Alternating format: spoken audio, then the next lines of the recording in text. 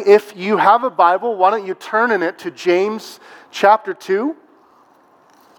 If you have an app, you can do that as well. If you don't have a Bible, would you raise your hand, and one of our ushers would love to bring you a Bible. And if that's your first Bible, we'd like you to keep it, because we have a practice of going through passages in the Bible. We believe that this Bible is God's Word, and that it's important for us to read it and understand it in its context and apply it to our lives. We think this is the way that God speaks to us. So you'll need that Bible week in and week out. And we're in James chapter 2. The last part of James chapter 2, verses 14 to 26. And I want to read it out publicly for us. And this is what it says. What good is it, my brothers, if someone says he has faith but does not have works? Can that faith save him? If a brother or sister is poorly clothed and lacking in daily food, and one of you says to them, "Go in peace, be warmed and filled," without giving them the things needed for the body, what good is that? So also faith by itself, if it does not have works, is dead. But someone will say, "You have faith, and I have works. Show me your faith apart from your works, and I will show you my faith by my works. You believe that God is one. Great, you do well. Even the demons believe that and shudder. Do you want to be shown, you foolish person, that faith apart from works is useless? Was not Abraham our father justified by works when he offered up his son Isaac on the altar? You see that faith was active along with his works, and that faith was completed by his works. And the scripture was fulfilled that says, Abraham believed God, and it was counted to him as righteousness, and he was called a friend of God. You see that a person is justified by works and not by faith alone. And in the same way was not also Rahab, the prostitute, justified by works when she received the messengers and sent them out another way. For as the body apart from the spirit is dead, so also faith apart from works is dead. Let's pray. Oh, Jesus, we're opening up your word. Holy Spirit, we invite you to come and teach us today. We believe that this word is incredibly important for us to know. But not just to know in our heads, but actually to know to the point of obedience. And so today, Jesus, we're asking that you make those connections for us. That through your Spirit you help us not simply to hear these words, but to obey them. Would you bolster our faith? Would you give us new faith, Jesus? Would you take the hardness in our hearts that resists this at some point, and would you soften that up so we can hear and obey? Jesus, this is not hard to understand, but it is hard to actively do. And so we're asking that you empower our obedience today and make this understandable through my words this morning. And Jesus, I pray all these things in your awesome and holy name. Amen. Well, if you're new to Urban Grace, we're in a series called Prove It, and that's based upon this entire book of James. In fact, that's what we think is one of the primary ways that you can describe the book of James, is it's talking about belief in this good news of Jesus Christ, but a belief really that needs in some ways to be proved, not to God in order to earn our relationship to God. I always say that at the very beginning, that say, let's not get confused that when we say the words prove it, or when we named our series Prove It, that what we're talking about is proving our faith to God, but really proving it to ourselves and showing ourselves what we actually have. And so this whole series is a challenge really to all Christians. To be honest, this is not a letter that's written to people that are not Christians. This is not a word that's given to people to say, well, there's only one way that you can prove this, and by doing these things you prove this. It's not really the message. It's really a letter to Christians that everyone's invited to listen in on. It's actually a rebuke in some ways. If you don't know what a rebuke is, look the word up, but it basically means to rebuke. It's hard to describe without using the word rebuke. Rebuttal, if you will. Push back against.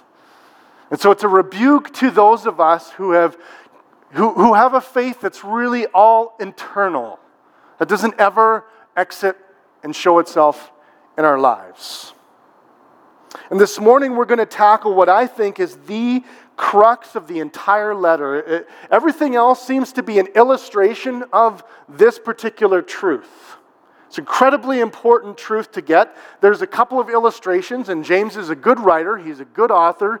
I think this letter is incredibly insightful in its word pictures, and it's helpful. But essentially, this is a very important theological concept for us to get. This idea of the concept of faith that's connected to works. Now, there's a couple things I'm going to say first of all. Number one is, I think we get this. I think we understand this concept everywhere. I don't think this is a foreign concept to almost anyone. We have different ways of saying it. So one of the ways that we say it is, well, when the rubber meets the road. Have you ever heard that phrase, right? What does that mean? It means there's some connection to what you say and what you're going to do, right? Or we'll see about that. Or everything, something that kids always say on the playground, you want to bet on that? Right? You ever say that? Oh, I think so-and-so could win the championship. Oh, you want to bet on that? What are we saying? Do you really believe it, was what we're saying? Right? Are you willing to put some action behind what you say you believe?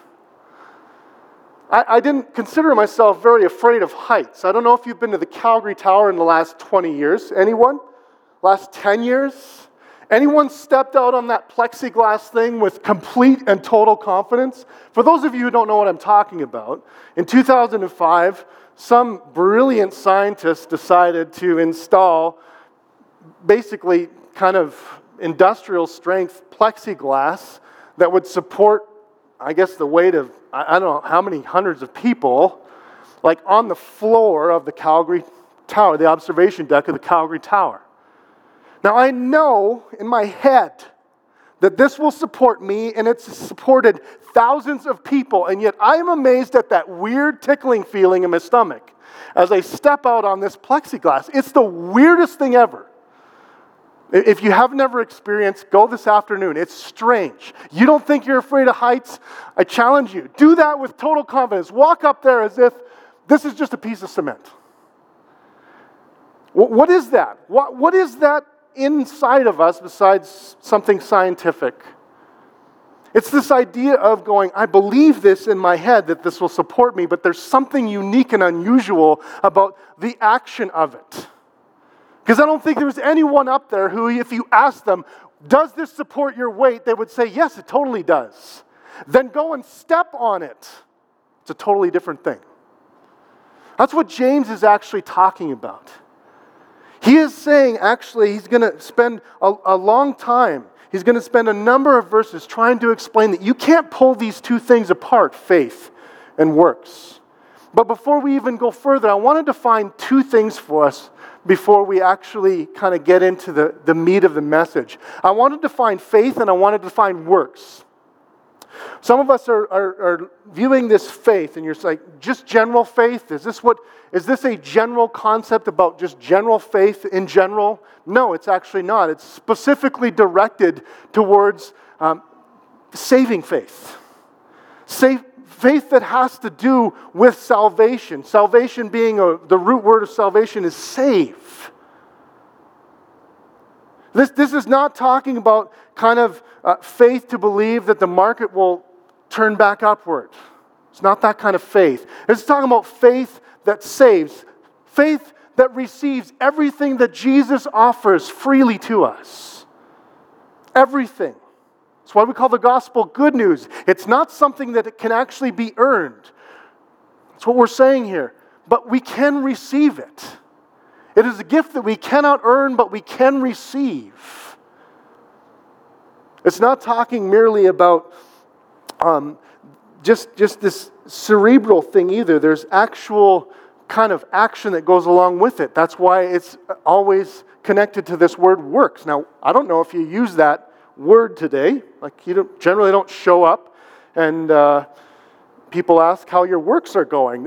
We don't use that word very often. We might say good deeds, though. We might use the phrase good deeds. We might say action. I think maybe that's the best word that I can picture here or use, is the word action. That this is what it's talking about. It's talking about acts of obedience to God. So faith in God and acts of obedience to God, James is saying these cannot be separated. Some of you, when you read that, maybe your tradition is, because I say things like faith is or because salvation is a gift and it's something that we receive, the text actually says opposite. We're going to take some time to pull this apart and show you. I don't think it is opposite. I think it's deeply connected, but it takes some time to review this. So the first thing I want to do is I'll just explain where I'm going here this morning. 3 things. First of all, the way this is written is kind of in this ancient rhetoric style, which is you ask the question, then do all the answers. Right? That's a very kind of, according to those who would have been the first hearers, it would have been a very traditional way of teaching someone. We don't do that now in the same kind of ways. It's a little more interactive. But the way that James likes to do this is he likes to ask a question, then he'll give the answer for us. Right? As if there's an imaginary courtroom and he's imaginary lawyers and he's taking either side of the situation. And so, first of all, he's going to argue for works. He's going to argue for action. He's going to argue that these two cannot be separated. And then he's going to bring in the argument kind of against works. He's going to argue against works, like if someone were to argue against this, what would they say? And then he's going to rebuttal. And I would say at the end, he's going to show us that the argument works.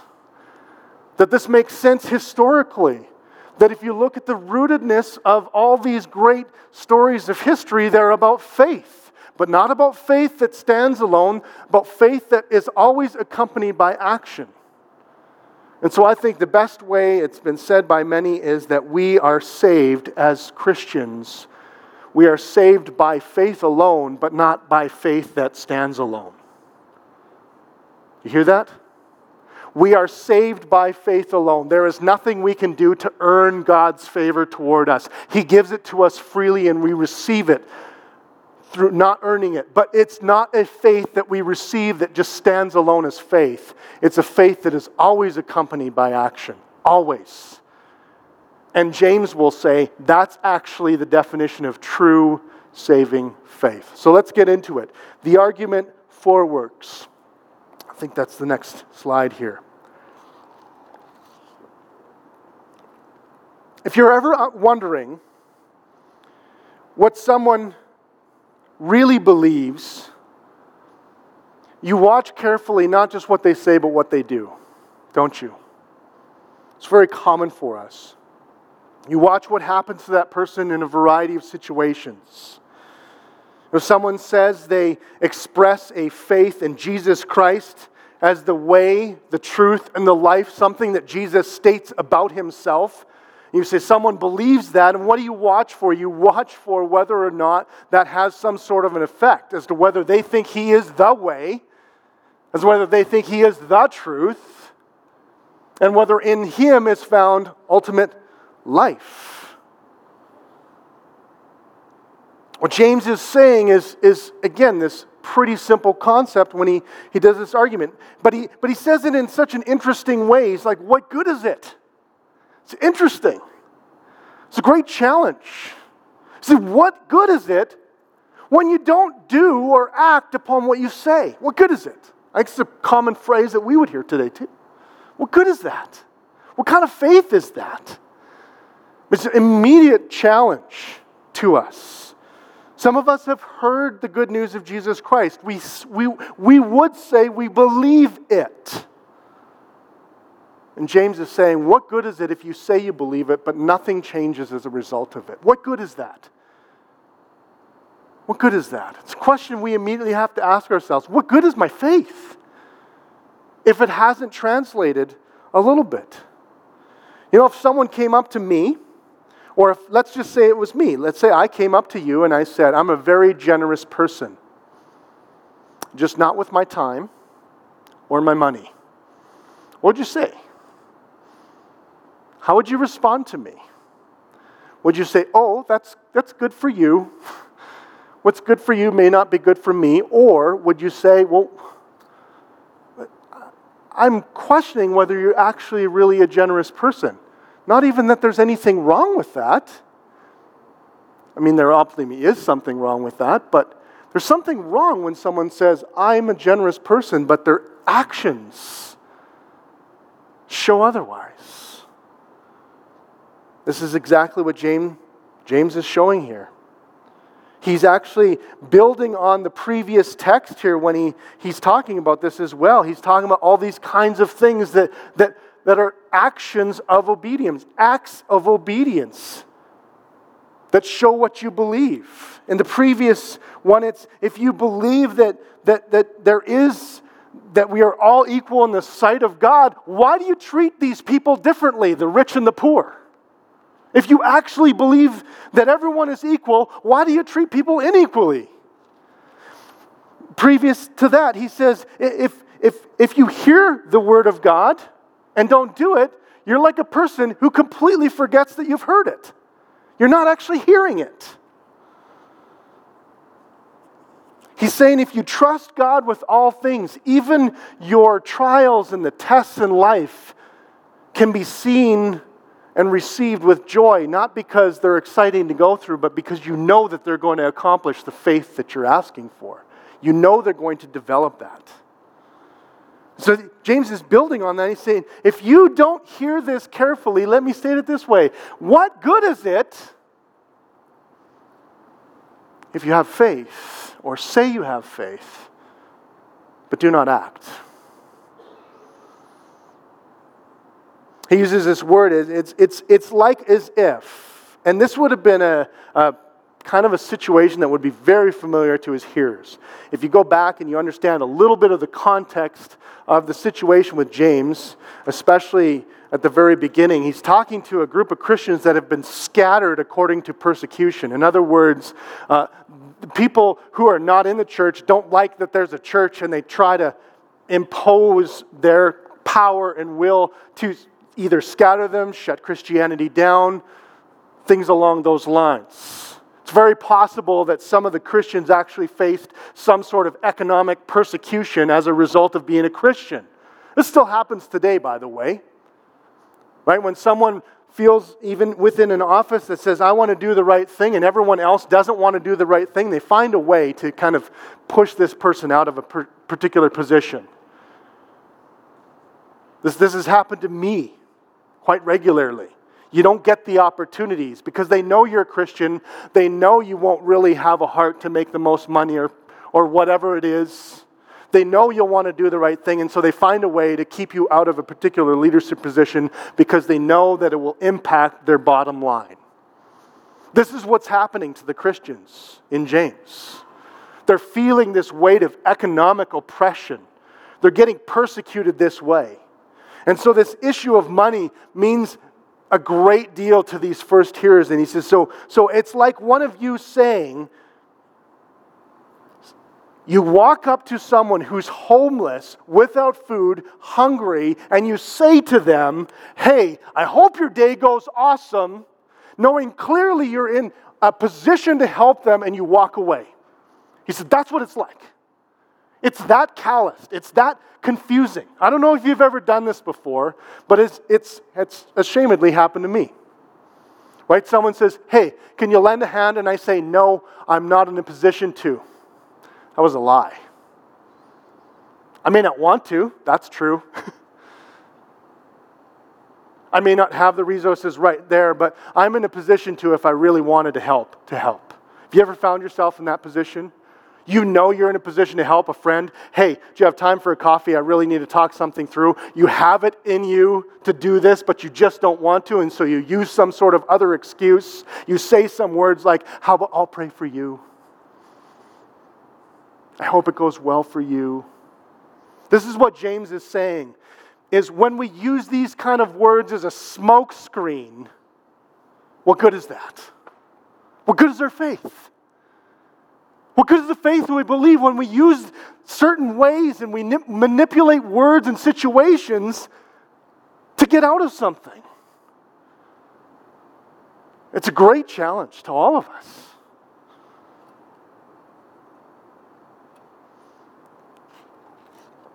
He says, what does someone do when they're in a position to help and they know someone needs help? He says, someone who truly believes that God has placed them in a position to do so will help them. That's what he's saying. I mean, this is just an example for the poor, but you can take this anywhere. Maybe at your work you're in a position to do something that you know full well you're in a position to do something, to help someone, to be helpful. But you know also that it will require something from you.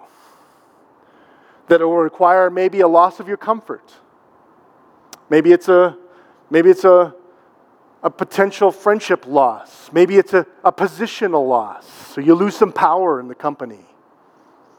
I don't know. I'm just purporting ideas. But what is it for you? What is it for you? James finishes this off by saying, so also faith by itself, if it does not have works, is what? Is a bad idea? Is that what you see in the text? You shouldn't. It says faith by itself, if it does not have works or action, is, anyone? Dead. Dead. Not maimed. Not injured. Hurt. Not partially. It's dead. Who has dead batteries hanging around? Anyone? Right? You got a junk drawer, you got dead batteries. What are they good for? Not for powering things, that's for sure. Right? What are batteries made to do? Batteries are made to power the things that we can't plug in. Right? You have a flashlight with batteries in it. How effective is that flashlight at accomplishing its goal? Useless if the goal is to light something. It's incredibly helpful if it's used to hit someone, but not if the goal is to light something. I don't know if you've ever been camping and your batteries go dead. It is the most frustrating thing possible. You're like, I have all this weight, and the only thing that this is useful for is developing my back muscles. It's not useful to light, and this is what James is saying. Faith without action is dead. It's dead batteries. Wow. I mean, this is not a kind, soft, encouraging word, is it? It's a great challenge to us. The ESV Study Bible plainly states this: there can be no true faith that fails to produce works. Say that again. There can be no true faith that fails to produce works. I actually have no power in me to monitor your faith. I don't know. I don't know where you are. That's not up to me to judge. That's why I think Jesus says to judge. This is the kind of stuff that you should leave up to me. All I can do is ask you, how's your faith? Is it dead? Is your faith dying because you're not connecting it to what you're doing? And you say, I wish I had more faith, but you're not doing anything about the things you know you need to do. The Spirit of God is alive and well, and He's convicting you of certain things, but you're refusing that voice. And then you're confused as to why your faith is dead. James points it out very plainly to us. It's because faith without works is dead. At the very least, it's dying a rapid death. That's the argument for works. And then James moves on to the argument against works. He begins his second argument by quoting the invisible person. Well, someone will say, you have faith and I have works. I've met this person, I think. I don't actually know if this was an actual person that James had an argument with. But there's always kind of that hypothetical situation that's really about you, right? Have you ever had these? Oh, a person I know says, right? You use that sort of argument. That's really you, kind of couched behind this, someone I know or someone who's really suspicious says this, and it's really you're having this question. Maybe that's what it is. We're not totally sure whether James has this person, although I was like, I've met people like this, so it could go either way on this. But here's what he says: you have faith, I have works. What he's basically saying there is there are doers and there are thinkers, right? Some of you are doers, right? You hate thinking about things. Like when you have some free time, you don't enjoy it at all to sit down with a book and just ponder a really deep philosophical problem. You want to do something, right? You don't want to think about what is it like to cut a tree down. You want to do it, hypothetically speaking. You don't want to watch someone fix something. You don't want to watch someone make something. You want to do it. And I think that's the kind of person that James is talking about here. He's like, some of you are doers and some of you are thinkers. So you think I'm the thinker and you're the doer. And he says, no, these things can never be separated. They can never be separated. What does he say? Show me your faith apart from your works, and I will show you my faith by my works. Maybe I got that mixed up. I'm not sure. Maybe he was saying, you're the thinker, I'm the doer. Either way. Some of us are accused of being doers and not thinkers, and think these are two different types of people. They're not really, is what James is saying. There is no Christian that there's Christian thinkers and then there's Christian doers. He said, everyone who takes the name of Jesus Christ as their leader, whoever follows them is someone who thinks and does, is someone who believes and acts, is someone who has faith and works. He says, you believe that God is one. That was a very common statement for Jewish Hebrew people. Right? That's who it's spoken to. It's Hebrew people with a Hebrew background who that is a big deal to say that God is one. Right? That's kind of the Hebrew mission statement. God is one. He says, hey, you believe that God is one. Great. Guess who also believes this? Demons. All of the spiritual realm also believes this, but it doesn't translate into saving faith. They're not actually the same thing. Just believing something about God, just believing that the gospel is good news without inactivity is not actually believing the gospel good news. I mean, that's an incredibly powerful statement, isn't it? I was trying to think of examples. Of course, I dug way back into a time where I was involved in woodworking when I actually had a garage and I had a shop. I remember a story about something called the, wait for it, SawStop. Right? I'm hopefully going to pique your interest so that like either you're paying attention or you're like Googling SawStop videos. Fascinating, by the way. Well, this is a table saw, a quite powerful table saw, like an industrial strength table saw with a very fast spinning blade. In the video, they show them cutting through steak, so it's they're able to cut through things if you turn the little system off. It's able to cut through any wood that you want, except he's figured out something. He's figured out some way. I'm not a scientist here. I don't know everything, but somehow he's figured out that when you touch something, it breaks off a circuit. So he's connected, like the human touch, with a brake system on the SawStop.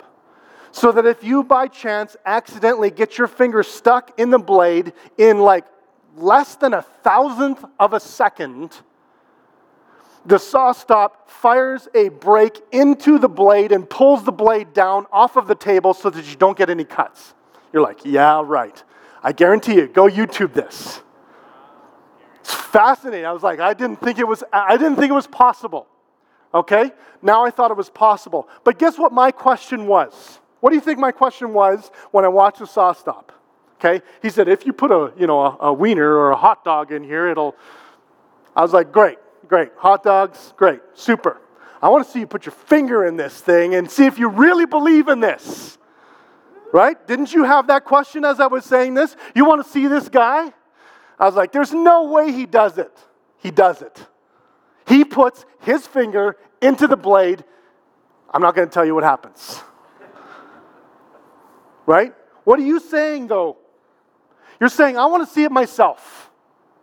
I want to see, he does. He takes this finger. I was like, that was smart because if you lose a thumb, that's bad. This one's not too bad, okay? Right? You can still do a lot with this, right? So it goes like this, puts his finger into the saw. What's that? That's exactly what James is talking about. You say you have faith in one God. He's the creator of the universe. Salvation through one person only.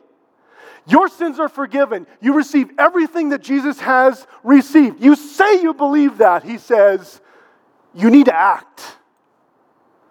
You need to put your finger in the saw and trust. That's what saving faith is. Isn't that amazing? It's an incredible challenge for us. What James is saying is it's entirely possible for you to show up regularly every week at Urban Grace and say you believe it. Perhaps at the end of the service when we have our Lord's table, we say this is an act of someone who believes that this is true, that Jesus Christ died on this earth, that He came to this earth as God, that His blood shed was actual forgiveness for sins. We say this, it's there, you can come and take it and not have it impact your life. It's possible that you could come up and receive communion, the Lord's table, Eucharist, and not be saved. Why? Because if it's just what you believe and not have any impact on your life, then James would actually argue, what good is that? Your faith is dead. Some of you are saying, are you saying my faith is dead? Or am I saying your faith is dead? I'm saying, I don't know if your faith is dead, but I think you do. I think you know. I think every single one of us knows where we stand. Hey, if you don't have faith yet, might I just say, this is a place we want you to come to find out about this faith. That we don't require you to have faith to show up on Sunday morning. That is not what I'm saying. I'm saying, if you say, I believe this, but nothing has impacted your life, according to James, he says that's not real faith. That's just investigating who God is. That's just taking a serious look at Christianity, but it is not saving faith. And some are like, this is too close to like this me earning my salvation, and that's why great theologians, they don't like this book. So it dances really, really close. For them, it dances too close to salvation. I said, it just dances close to reality. This just hits us really hard. And you know what? I will say this as well. You can probably fool us maybe for a lifetime, but you'll never fool the author of that faith, Jesus Christ. You don't need to prove your faith to Him because He knows exactly where your heart is actually at. You don't need to come before Jesus and try and hide and try and tell Him, hey, I'm doing pretty good. Hey, I'm doing this. He knows, right? He's like the parent of the 2-year-old. And remember, have you ever seen this? Like, again, I'm referencing YouTube an awful lot. Apologize for that. Hypothetically, I've watched YouTube a lot. You've seen these kids who get into something, or dogs that get into something, and the kids are like, what? I'm innocent. And like, Did you get into the markers? And they're like, no, I'm totally innocent. And their whole face is like covered in marker. And you're just like, and the parents are just like, they're like, oh, really? That's kind of what it's like when we try to tell Jesus where our faith is at. I'm really faithful, Jesus. And he's like, oh, okay. He's so gentle in this, and he invites us, and he says, here's a test. You say you believe this? What effect has it had? What effect has it had? In what ways, friends, do you not have to hear this? Do you want to be shown, you foolish person? So this is the third part of the argument. The argument works. So do I really need to break this down any further, James? In my mind, no, he doesn't. I got the point. Great challenge.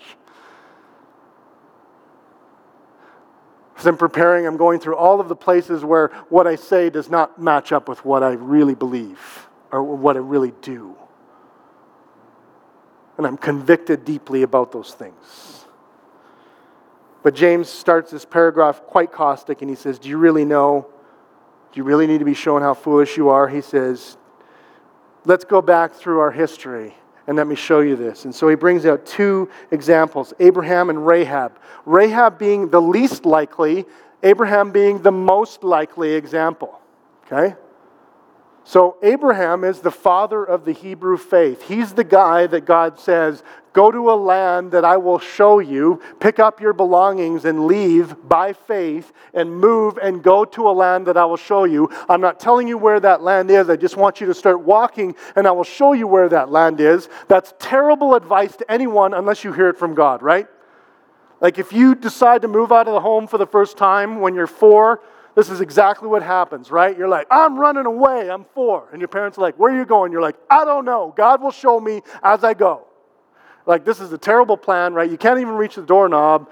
This is a terrible plan. You don't know anyone but us. This is what God asked Abraham to do. Pick up your stuff, your wealthy, comfortable life, pack up your tent, start walking. I will show you the land. I will reveal it to you when you get there. How do I know which way to go? If I was Abraham, I would be like, okay, just give me a map. Just give me a map. Show me general areas. Abraham doesn't do this. He believes God at his word. And it says, look, this doesn't make sense, but if you say it, I believe you're God. I believe you're in control. I believe you're sovereign. I believe you're the one true God. And I'm going to act on it. That's what he says. That's what's credited to him as righteousness. Because that was a very consistent part of Abraham's life. Now, he stumbled his way through his life. Don't get me wrong. He was not a perfect example of faith. Because there was a time when his faith needed to be challenged even further. And God said, I will do it through your offspring. I will bless the entire world through your offspring. The trouble was, Abraham was really old and having a lot of trouble having kids. His wife was completely infertile. And God said, it will be one of your children that's going to carry on the legacy. And Abraham gets 90. He's like, hey God, remember that promise you gave to me about that? I don't have any kids. I don't know if you know this, but that's how it works, God. God said, oh no, your wife's going to have a baby next year. She thought this was hilarious. She laughs. That's why his name was Isaac. It means he laughs.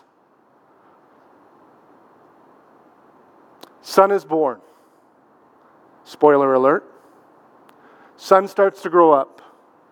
God says, do you still trust me?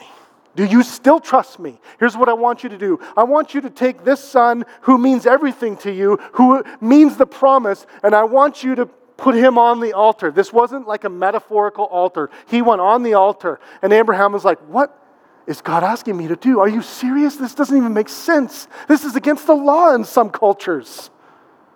But I'll do it if God says. He acts.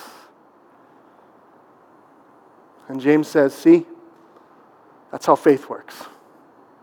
Faith does things like this. Faith doesn't try and rationalize everything.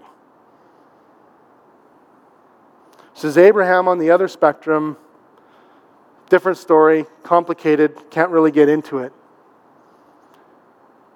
But she trusts God at His word from a different culture, outside of the culture. Didn't know this God, really, from a hole in the wall. Knew Him from one of the gods, but just decided to believe on Him as the God.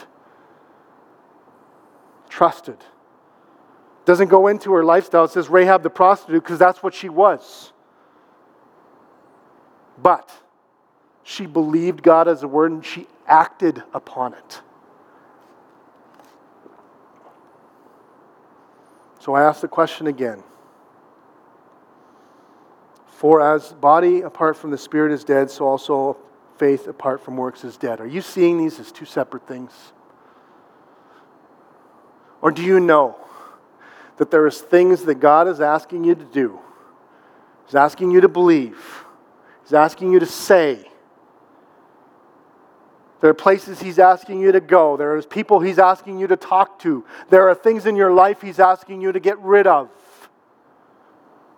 There's steps that He's asking you to take. And He's saying, if you believe me and if you trust in me, you will do them. Not because they will earn His favor, but because they will prove to yourself that your faith in Him is real. And I close by quoting someone very famous, Martin Luther. Not Martin Luther King, Martin Luther. Guy way before. Okay? Ultimately responsible in some ways for bringing the Bible back to the everyday person and not just those in kind of spiritual power, right? He's credited with this. He didn't like the book of James. That's a widely known fact among scholars. He did not like the book of James because he was living in a culture that was trying to earn its favor to God, was trying to show, like, I believe in God because I do all these things.